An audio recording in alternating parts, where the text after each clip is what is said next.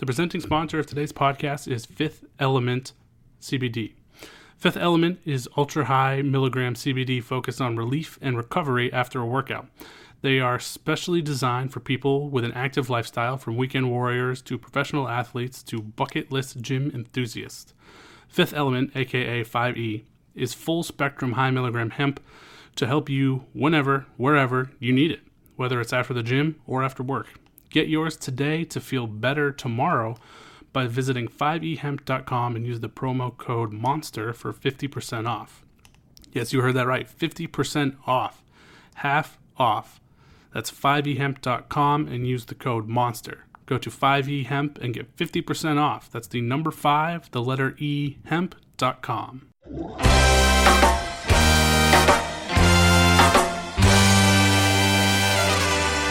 You're listening to the Red Seat Podcast, part of the Over the Monster Network. Red Sox fans have longed to hear it.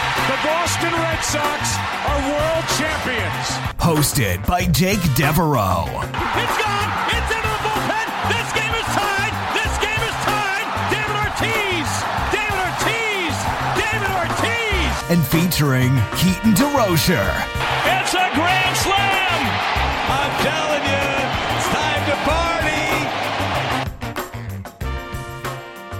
Welcome back to episode 213 of the Red Seat Podcast. This is your host, Jake Devereaux, and today I am joined by my regular co-host, Keaton DeRocher of OTM and TDG. What's up, Keaton? How you doing, man? I'm doing great. Be doing a little bit better if the Red Sox get some wins here against Detroit. Yeah, me too, man. A little bit of a tough series coming off of dropping 3 out of 4 against Texas. Definitely, all those games felt pretty winnable. Even the first one felt pretty winnable. But, unfortunately, that's the result. Things are going to go that way sometimes. If you want to hear about that series, definitely check out the Precap podcast with Keaton and Shelley. So the Red Sox head into the series tomorrow against the lowly Tigers. They are still atop the AL East.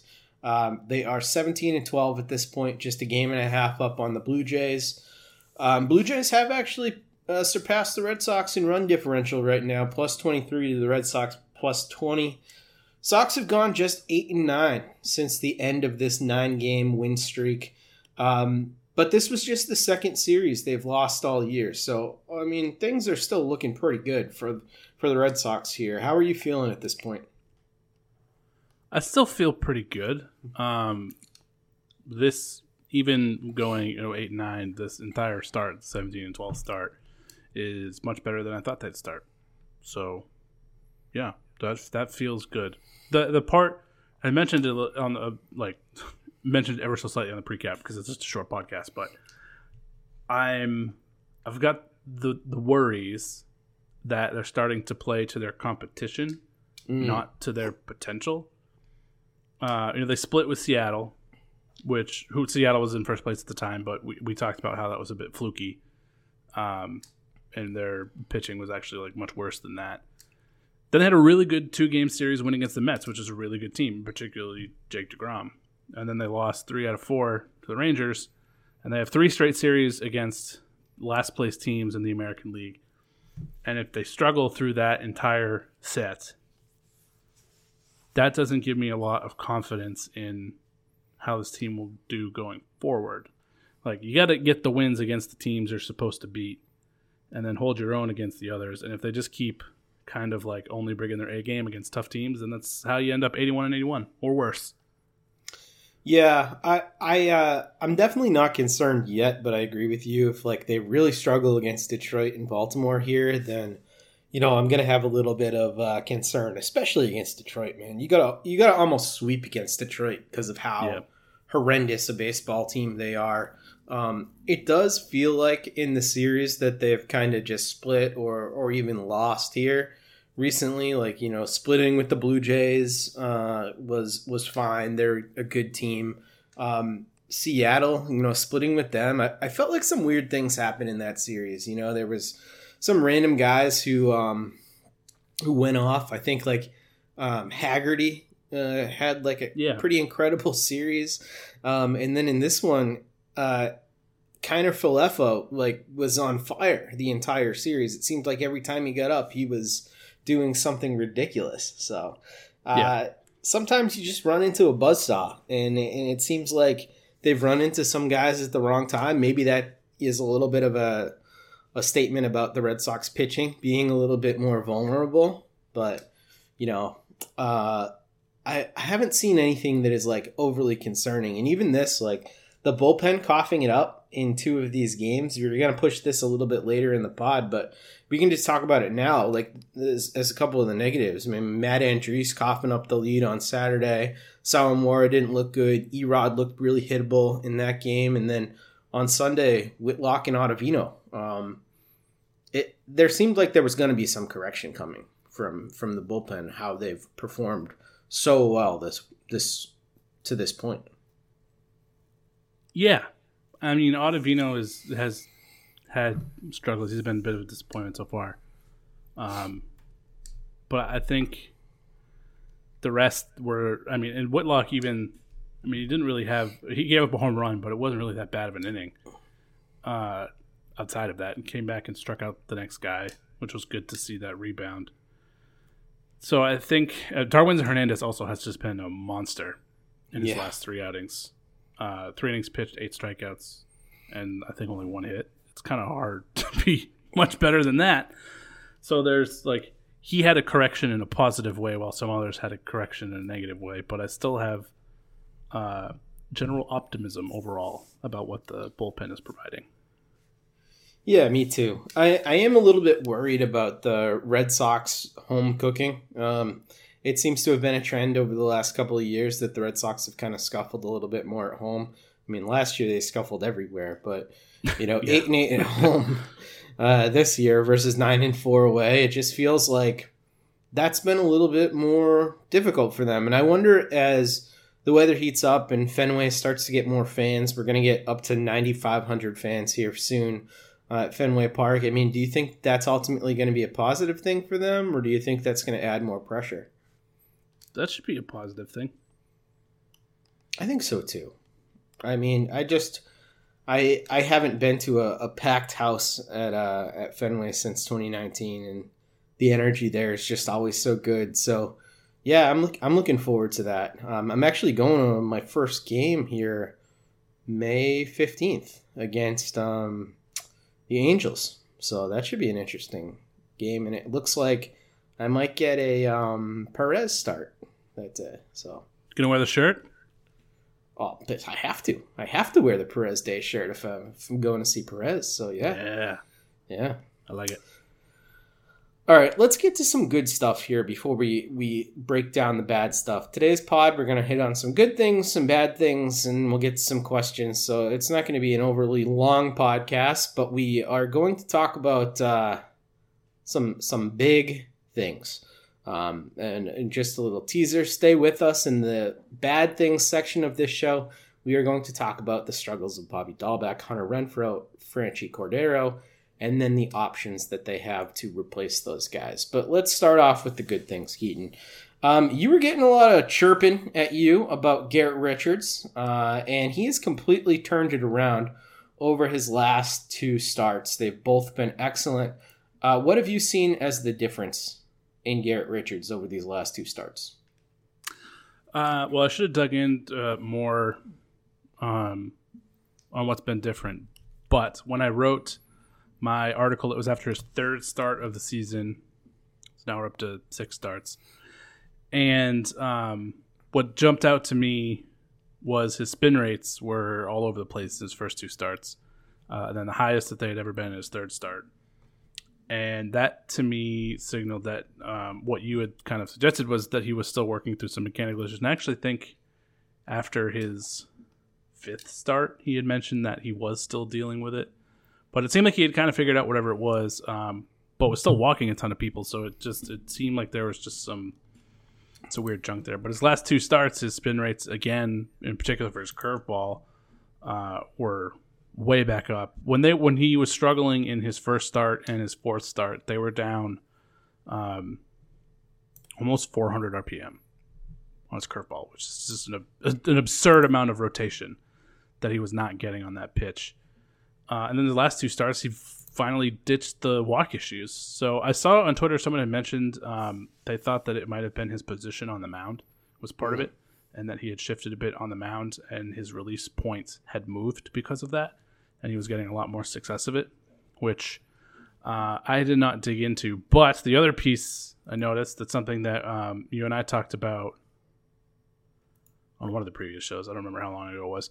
But his fastball velocity was up to 95 in his last start, which is right where he normally is. It had been around 93 through his first 3 starts, and then has slowly ticked up.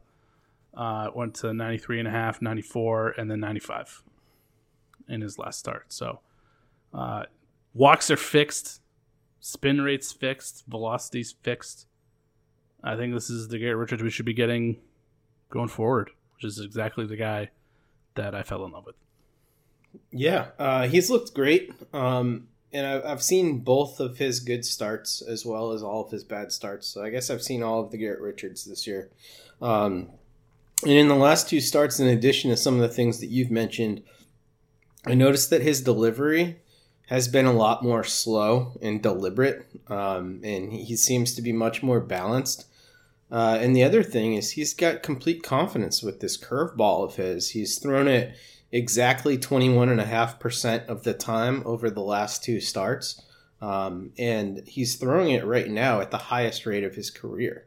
That is pretty impressive. I mean, we've always thought about Garrett Richards as a true fastball slider, kind of 2-pitch guy, mixes in some other stuff, but, never really reliant on it. But he's been very confident. At times, it's looked like the best pitch in his repertoire. And also, he's not yanking any pitches the last couple of starts, which is huge. And I think that's why we've seen the walks completely evaporate and the fastball be so much more effective. So it really did seem like whatever work he did with Dave Bush really, helped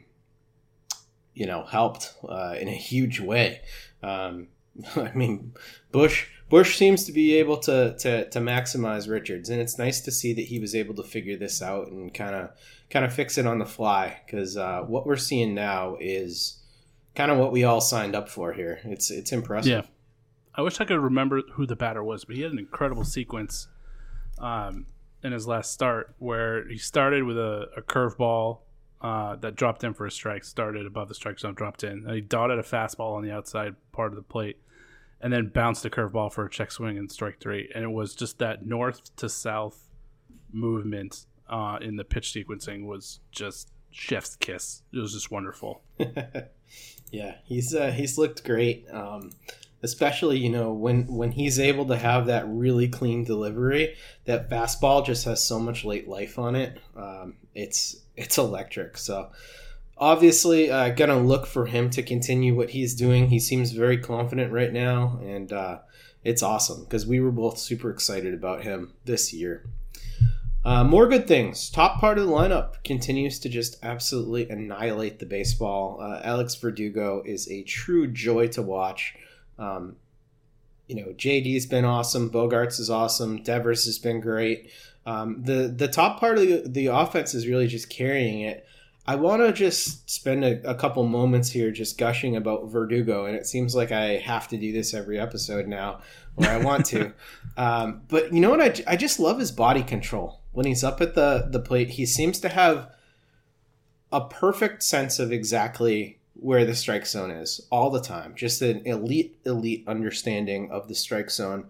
And then he never tries to do too much with a pitch, which is the thing that I love about watching him, is just he knows how to get the bat on the ball and not try and do too much with it, poking it the other way. He's incredible at that. I've loved the defense. I've loved the energy. I have trouble imagining that this team is where it is right now without Alex Verdugo. And there's like some intangible that I think, like Michael Jordan's secret stuff from Space Jam or something, where like Verdugo's energy is just, it's wearing off on everybody else in the clubhouse. And it just seems like it's infectious. All the more reason he should be the leadoff guy, and you should immediately start the game with that kind of energy. I agree. I totally agree. And we actually did get a listener question on that from Alex the writer. He says, what do you all think about putting Verdugo in the leadoff spot and moving Kike down the lineup or even to the 2-hole? I think we're both fully on board with that, and we've been on board with that since the beginning of the year, right? Verdugo's skill set is much more suited to being a leadoff guy. There is something to batting, your best guys second. I think sabermetrics say you want to hit your best guy second, but I think that, we wouldn't say Verdugo is the best hitter on the team. Probably Bogarts or Devers is the best hitter on the team. Yeah, I was going to say, I liked the end of 2020. It was Verdugo, Devers, Bogarts, Martinez. I really liked that. Yeah. 1 through 4, and I wish they'd go back to it. I like that too. I wonder with this whole thing with Kike, which we aren't seeing yet because Kike's got an 85 WRC plus on the year. He's been productive. I'm not going to complain about him. I like the defense. I like what he's bringing to the game. The energy is great. He's a 277 OVP. That cannot be your leadoff hit. Yeah, it's just not efficient. The numbers don't lie there. I don't think that they can continue to do this. I think what Cora was hoping would happen was putting Kike in this position would sort of propel him to another level. But I just don't think that, even though you want that to happen and you want to see this evolution from Kike, it's clear we're just not seeing it because he's just not that kind of player. He's a complimentary guy, and a very good one, but still a complimentary guy. It's kind of like trying to will Brock Holt into being, a true all-star, even though we know Brock Holt is just a really great complimentary piece. That's what Kike is, I think. Yes, I agree. And I think he would complement the struggles of the bottom of the order so well. Yeah, I agree. There was just, why don't you elaborate on that? Because I think you and I are thinking the same thing about what he would do for the bottom part of the lineup. Well, I mean, kind of like the energy, the energy at the bottom of the order right now is just so lacking. Really sticking him anywhere 6, 7, 8, 9, I think would just it would spice up the swing and miss there. Mm-hmm. I mean, he has his contact issues, but his strikeouts generally aren't all that bad. Yeah. It's just the overall getting on base part that he struggles with. So, just throwing him in the mix there so you don't have 3 easy strikeouts, I think would do a lot to kind of mix up how pitchers approach the bottom of the order, and we might be able to see these guys get some more things to hit. Yeah, I completely agree. That's exactly what I was thinking, because there's been a lot of situations with men on base, especially with the clip that these guys that we just mentioned are getting on base, where the bottom of the lineup comes up, and it's just I've seen it with bases loaded, no outs, and no production comes from the bottom of that lineup. You just can't have that, and Kike is much better at getting, at least putting the ball in play, which is something that we just can't say about those bottom 3 guys at this point. Yeah. Moving on to the rest of the starting pitching. We focused a little bit on Garrett Richards today, but the rest of the starting pitchers have actually been very solid as well. I was wondering, who has caught your eye in a good way? Well, Garrett Richards, of course. Aside from Richards. Erod and Evaldi have been good. Martin Perez in his last start, 5 innings and 7 strikeouts, was really strong, but he's just really inconsistent. And I think Pavetta's pitching over his head. So, it's Richards to me, but I was kind of expecting it. Mm-hmm. Erod, it's been nice to see his success in the spring training with not walking anybody carry over the regular season. Even in the game where he gave up 8 hits, he didn't really walk anybody. So that was good to see. It's just his stuff was too hittable. He was too in the zone there. So there's pieces of Evaldi and Erod that I've been impressed with, but overall it's Richards. Yeah, I think for me, the guy who I'm starting to come around on is Nick Pivetta. I definitely looked at his first few starts, and the thing that stood out was the amount of walks, and I was just like, I don't know. The strikeout to walk rate for him is strikeout minus walk rate is 7.7%, 24% Ks, 16.3% walks. That is unsustainable. That's an unhealthy amount of walks. I do think it's more than what he will do eventually. I feel like there's some positive correction coming. 17 walks versus 25 strikeouts is just a lot at this point. But I like this stuff, man. The fastball is the best fastball that I've seen him have since he's been in the big leagues. And, I know he's had some productive years with Philly, but it seems to be back to good Pivetta in Philly levels. And then the slider and the curveball have been really solid for him this year. I like both of those pitches. They seem to be effective striking guys out, generating whiffs. I don't know, man. I'm kind of buying into Pivetta, and especially after he was able to kind of outduel Jacob deGrom in his last outing there. I mean, let's be honest, he didn't outduel deGrom. I was going to say, that's strong words. Yeah, but 0 earned runs, 3 walks, 7 strikeouts. I think what's more important there is that he believes that he can kind of do it right now. And his last 3 outings have been 2 earned runs, 2 earned runs, 0 earned runs. The confidence with him is sky high at this point, and I think that that's only going to feed into him continuing this little breakout here in Boston. I'm not so sure. So you're still skeptical. Yeah, well, his stat line is so weird, man. I just don't know what to make of it. 4% home run to fly ball rate is significantly under his career average. So that, to me, would tell me that he's just not allowing the ball to get hit in the air. He only has a 33% ground ball rate. So yeah, and he's got a 233 BABIP. None of those things are going to be sustained. Yeah, so it seems like there's correction there. But as you pointed out, his walks are almost double his career average. So it seems like there's some correction there. So if he's not walking people, then does that ground ball rate kind of correct a little bit, and he continues not to allowing home runs, which has been a big issue for him in the past. He's always had kind of some big swing and miss outings and potential to him, but then he just gives up a bunch of bombs, which he hasn't done this year. Yeah. But then his expected ERA is 4.45 and his xFIP is 4.98, which is probably heavily attributed to the walks. So is it kind of out of balance? I just don't know what to make of it. There's stuff that screams red flags, and then there's other stuff that probably has some positive regression to it. I just don't know. Yeah, if I was assessing this for fantasy baseball, and I'm putting on my cold objective goggles here, I'm going to look at Nick Pivetta's stat line and all of the weird things going on with the BABIP and the left on base and the home run to fly ball rate, and I'm like, yeah, stay away from this guy. He's clearly a sell high.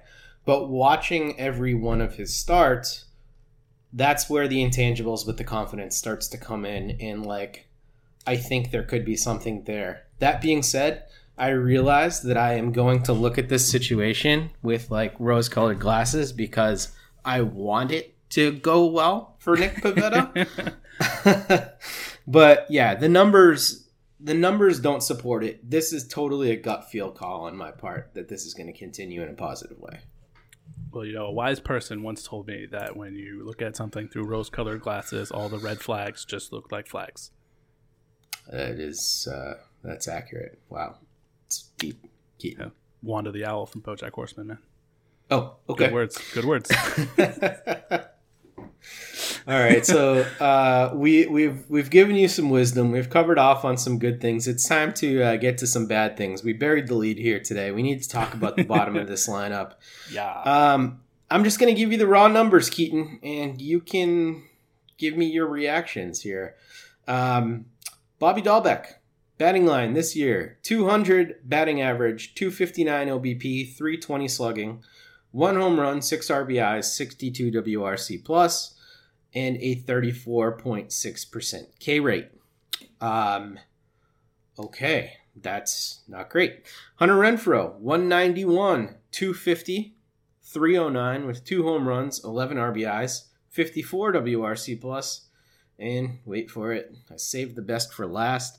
Franchi Cordero, 158, 213, somehow slugging lower than his on-base percentage, 193 with 0 home runs, 5 RBI, and a 14 WRC plus, and a 41.9% K rate. Woo. Yeah, okay. Tough. So, I got some questions for you. Question number 1, Keaton. We've looked at all of these guys, and we see their numbers, and we've watched their struggles. Who are you most concerned about of this group, and why? I think Bobby Bouncy Balls, because I don't think they have a great alternative option. Cordero and Renfroe. You could even toss Marlon Gonzalez in there too. He's hitting 189, but is like 3rd on the team in walks, so he has an OBP over 300, but he still hasn't had a great start to the season. But Jarren Duran is on his way at some point soon, and he can take those outfield at bats. And I think we all have hope that it's a pretty low bar. It shouldn't be hard to get more production. Dahlbeck, the only other solution is Chavis, right? I mean, Yep. maybe Marwin if you would move him, but he's kind of like replacing fire with more fire. So, I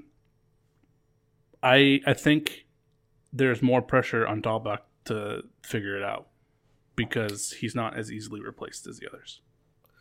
So let's dig into that, the old Dahlbeck versus Chavis comparison here, because you're right, that would be the logical place to go if he is going to be replaced at any point. First of all, the defense from Bobby Dahlbeck has been fine. At least by my eye test, it's been fine. He has graded out as a negative defender to this point. Over 2020 and 2021 combined, he's got 46 games played, 173 plate appearances. In that time, he's batting .232, .312, .465 with 9 home runs. 8 of those home runs came last year. He really hasn't had any success this year. Over the course of that time, that's a 110 WRC plus if you combine both of the seasons. If we look at Michael Chavis, though, he had substantially more time to kind of try things out. 2019 and 2020, 540 total plate appearances, 137 games, 23 home runs, 241 batting average, 304 OBP, 424 slugging, 87 WRC plus. I am confident in saying, Keaton, that I don't think we've seen any hot streak from Bobby Dahlbeck this year. We did see it last year, and his highs were higher than Chavis's highs. I still am more confident in him long term than I am in Michael Chavis, and I think that because we gave Chavis such a long leash here, we have to give the same consideration to Bobby Dahlbeck, especially because there's no real benefit to Chavis. We know exactly what it is, and bad Chavis looks exactly like bad, Bobby Dahlbeck. So why not, let Dahlbeck try and figure it out up here? Yeah, I'm fine with that. I don't disagree with anything that you said there. So would you make a move if it was up to you? Would you let it play out, or would you make the switch? Not anytime soon. If Chavis kills it the first month and a half in AAA, then sure.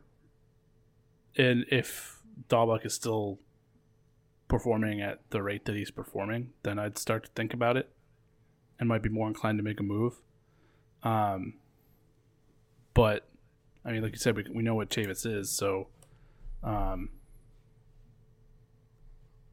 there isn't anywhere else to go there. So that's why I think I guess platooning Cordero and Renfroe when Duran gets called up makes more sense. And Dahlbach is going to be given the at-bats. The thing that is frustrating from my end is the one thing that Dahlbach always did better than Chavis was walk. And last year had 11% walk rate. This year it's only 6%. It's cut in half. It's not walking. I mean, he reduced the strikeout rate 8%, which is pretty impressive. So he played in 23 games last year. He's played in 23 games this year, and the walk rate's down 8%, which is great progress. But he's just not getting on base like he is capable of. So I agree with you. I have more faith that Dahlbach is able to turn it around. But I still think there's more pressure on him to succeed because they don't have anybody to fill his slot, which also kind of lends to he's going to be given many more at bats to figure it out because there isn't somebody rushing behind him to take his spot. So I think that he will figure it out. And you're right, we haven't seen a hot streak from him. I mean, the hot streak, he was hitting through the first 8 or 10 games last year, was hitting 450. Right? I mean, it was a pretty sustained hot streak that was a little ridiculous. But, so, I mean, we've seen him at his best, and it's really freaking good. So, and with the strides that he's made here with his strikeouts, if he can get the walks back up to where they were, then I think his overall line will just be in a so much better position. Yeah, I agree. And in talking to people who cover the minor leagues and have watched a lot of Bobby Dahlbeck as he's come up through the system, what they say is just wait till Dahlbeck gets hot and wait till Dahlbeck figures out the level. And that's always kind of been the thing about him, is that he does take a little bit of time to figure out whatever new level he's at. But once he gets hot, the ball looks like it's a beach ball to him. And the hot streaks are just so high.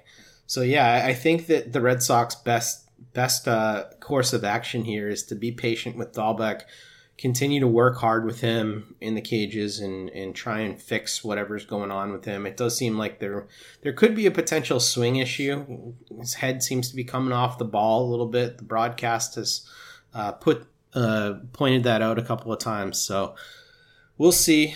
I guess the guy who I'm most worried about out of this trio is Franchy Cordero. And initially, at the beginning part of the season, I was liking what I was seeing from him because it seemed like we were getting a guy who wasn't this all or nothing slugger that, we were kind of promised. However, Franchy looks completely lost at the plate to me. He's striking out way too much. His bats are completely non-competitive at this point. I don't see how they can continue in good faith to run him out there. His defense is fine, but it doesn't, it's not otherworldly. It's not even close to Hunter Renfroe level defense. I can't see them continuing on with this. It seems like, if anything, he's got to be the short side of a platoon. I don't know. Maybe you can't even platoon him at this point. I don't know how you justify continuing to run him out much longer than this, because he's pretty much an automatic out at this point. Well, who would they turn to? I mean, if it's Duran, I'm for it. I don't even need to see him warm up in AAA. I was ready for him to break camp with the team, but I also, am really excited about him, so I kind of get it. But like I said, the other option is Kike Hernandez or Marwin Gonzalez, and Marwin Gonzalez isn't doing great. I mean, at least he's walking, but he's having a tough time of it at the plate too. And we just talked about Kike, who would be a bit of an upgrade, but his bat's already in the lineup, so it's like you're not really replacing it there. So I don't know who you turn to. So I guess if it was me right now, I would play Kike in center field. I'd play Verdugo in right, and then I'd have Renfroe in left field or right field. I'm not, maybe I'll play Verdugo in center and Kike in left. Some combination of those guys. Probably I'd leave Renfroe in right field because he's been pretty good over there. And I would play Marwin every day at this point and play Christian Arroyo every day because what we're getting from Christian Arroyo at second base is awesome. Defensively and offensively, he's been one of the biggest positives. I don't know, man. Like, you can't continue to run him out and get no offense from all of those positions. And we already pointed out, like, you kind of have to let Dahlbeck figure it out. I don't think you can have three guys figuring it out. And at least with, Hunter Renfroe, he's playing great defense, and we've seen him put it together at the major leagues. We've really never seen Franchy Cordero put it together at the major leagues. No. I think, if you work it that way, I think that actually does make sense. Put Kike out there and Arroyo at second. That is a significant upgrade. And I think that's what I would do, at least until Duran is ready. And then at that point, you might leave Christian Arroyo at second and then go Verdugo, Duran, Kike. It seems like Duran is inevitable at this point, though. And it seems like 3 to 4 weeks, that's it. Like, if these guys continue to struggle, shouldn't even be that long. It should be quicker. It probably should, because you know what? I'm looking at the numbers right here and I know that you're a big Renfroe fan, but like Keaton, his OBPs over the last few years, 252 last year, 289 the year before, 302 the year before, 284 the year before. He's not a good hitter. Yeah, I mean, it's a lot easier to stomach that OBP when he's hitting 35 bombs. Sure. But when he's not and has a 30 whatever strikeout rate, it's pretty tough.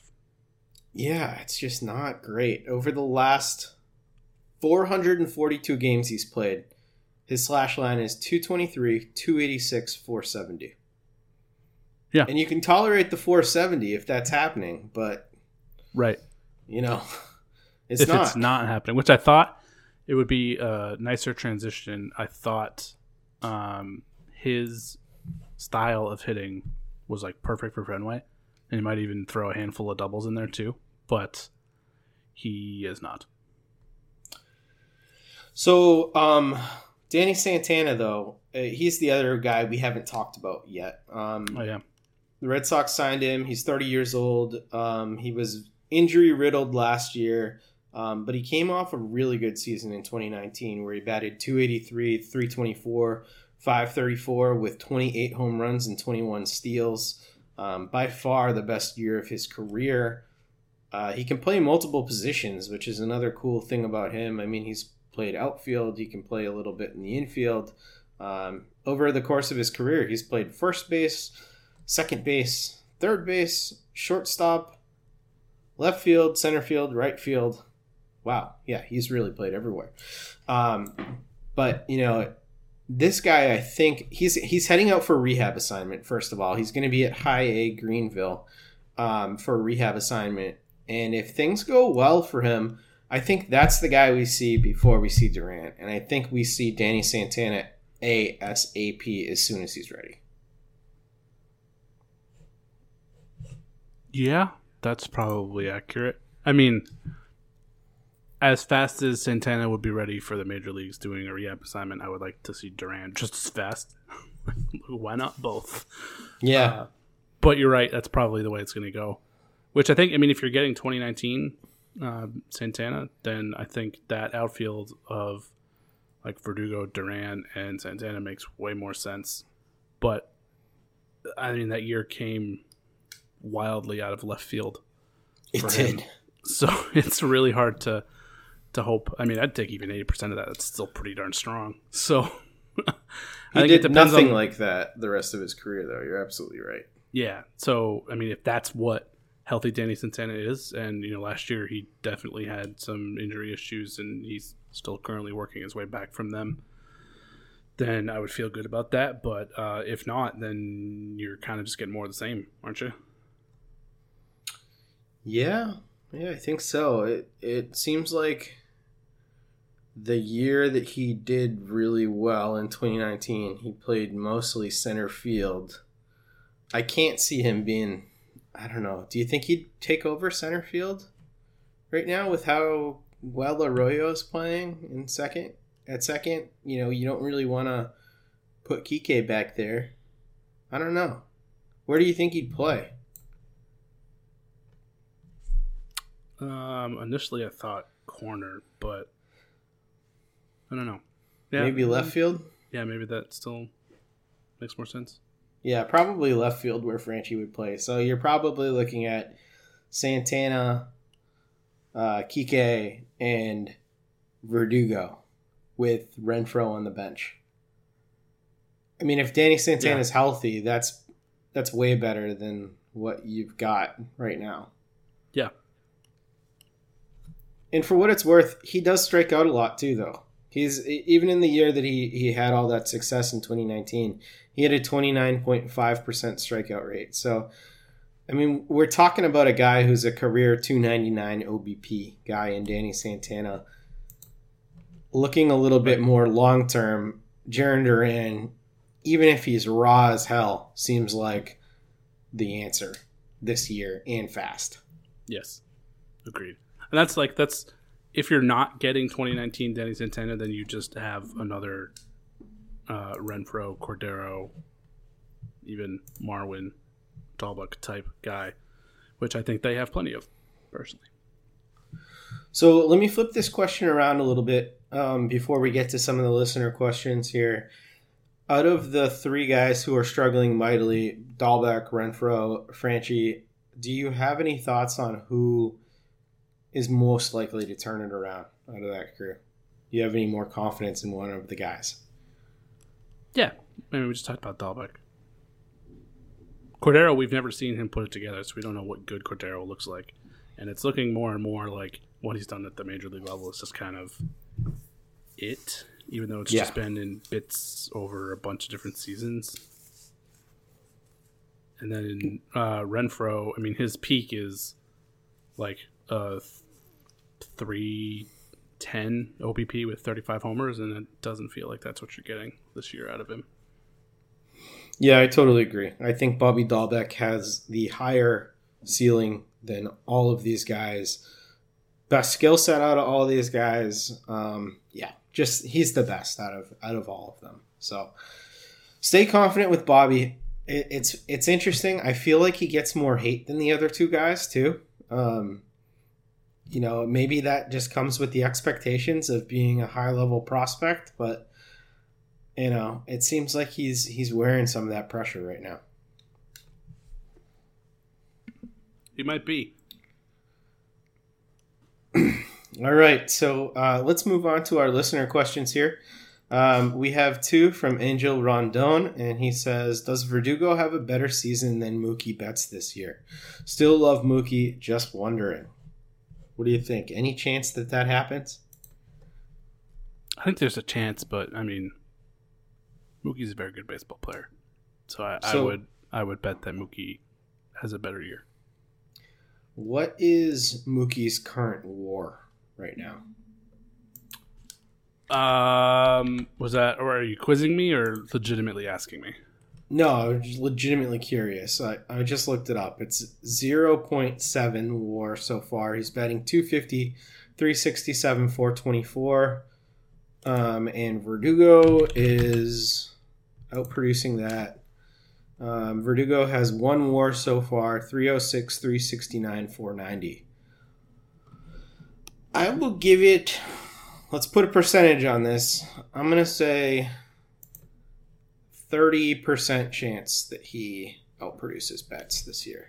I'm going way less than that. I was like 12 or 15. Okay. I mean, even with the starts, like Verdugo's line right now is kind of what I expect that slash to look like at the end of the year. Mm-hmm. Betts was hurt for a bit and missed some games with some soft issue injuries, which tend to linger a bit. So I think he's going to turn it on and have just like a super hot few months here, and that'll correct that slash line. Yeah, you're probably more on the money. I'm just giving a little bit of love to my boy. Angel Rondon. Oh, so go ahead. Sorry. Yeah, I was going to say, falling short of outproducing Mookie Betts, though, is not a bad season. No, the guy averages close to 10 WAR a year, it seems like. Yeah. It's totally fine. You think, I guess before we close the book on this part of the question, Verdugo, over or under 5 WAR this year, according to Fangraphs? Over. Because, I was feeling he was like a 6.5, which is pretty good. That's not just pretty good, man. That's like a legitimate all-star. Like a really, really top-flight all-star, actually. That would be excellent. Yeah. Yeah. Yeah. I love it. Yeah. I'm not poo-pooing Verdugo by any means. I'm just Mookie Betts is really good. Yeah. No, it's totally legit. I'm taking the over on 5 WAR as well. Yeah. His second question says, has Chaim Bloom shown enough to be trusted, and was he tanking in 2020? No. To the second part, he hasn't really done much either way. But, you and I have talked from the beginning, and I've always said from the beginning of when Bloom was brought in, this next offseason is the one where I'm going to believe or not, because he immediately came in and was clearly told, Betts got to go, you got to reset the cap. It's not much he can do about that. And then 2020 rolls around, you have to, then finally 2020 kicks off. You got to reset the cap. Then you lose Erod and you lose Sale, and you have no depth in the outfield and pitching. So there's not really much he could do about that.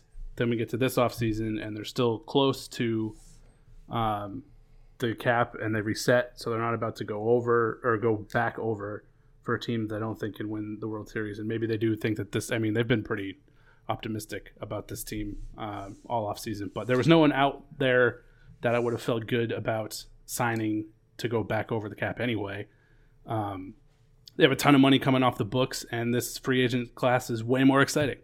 So when they said that they wanted payroll flexibility, if they don't spend it in this upcoming offseason, then I will have believed that was just lip service and trying to spin trading Mookie Betts in any kind of positive way. And I think I'm going to stick to that and say I will have a verdict after this next offseason. But I don't think he's done anything overly negative yet. So there's no reason not to trust him. Yeah, I'm probably a little bit higher on his performance so far than you are. I liked the return for the Betts trade, even though, ostensibly I didn't like the Betts trade, but I liked it more than most everybody, I guess. Yeah, you did. and I do love how he's added depth. And I think you outlined a lot of the things that he had to deal with right away. He didn't know there was going to be a pandemic when he took this job. He didn't know that he was going to have 2 guys out for the year, like you said. He didn't know that he was going to have to spend so much of his time just figuring out the logistics of running a baseball team through a pandemic, let alone trying to add to the roster. So we saw what a relatively, and it's like I'm doing air quotes right now, relatively normal offseason looked like for him this year. And some of the finds have already been spectacular. Garrett Whitlock comes to mind. And, Sawamura was a nice addition. There's just the other little Garrett. things. Yeah, exactly. It's the things around the fringes of the roster are what I've been impressed by. And you have to look also at that Workman trade from last year. That has paid off in spades. So, yeah. I am very impressed with his process and definitely agree with you. He was not tanking in 2020. He just was dealt a poop sandwich and had to eat that sandwich. Yes.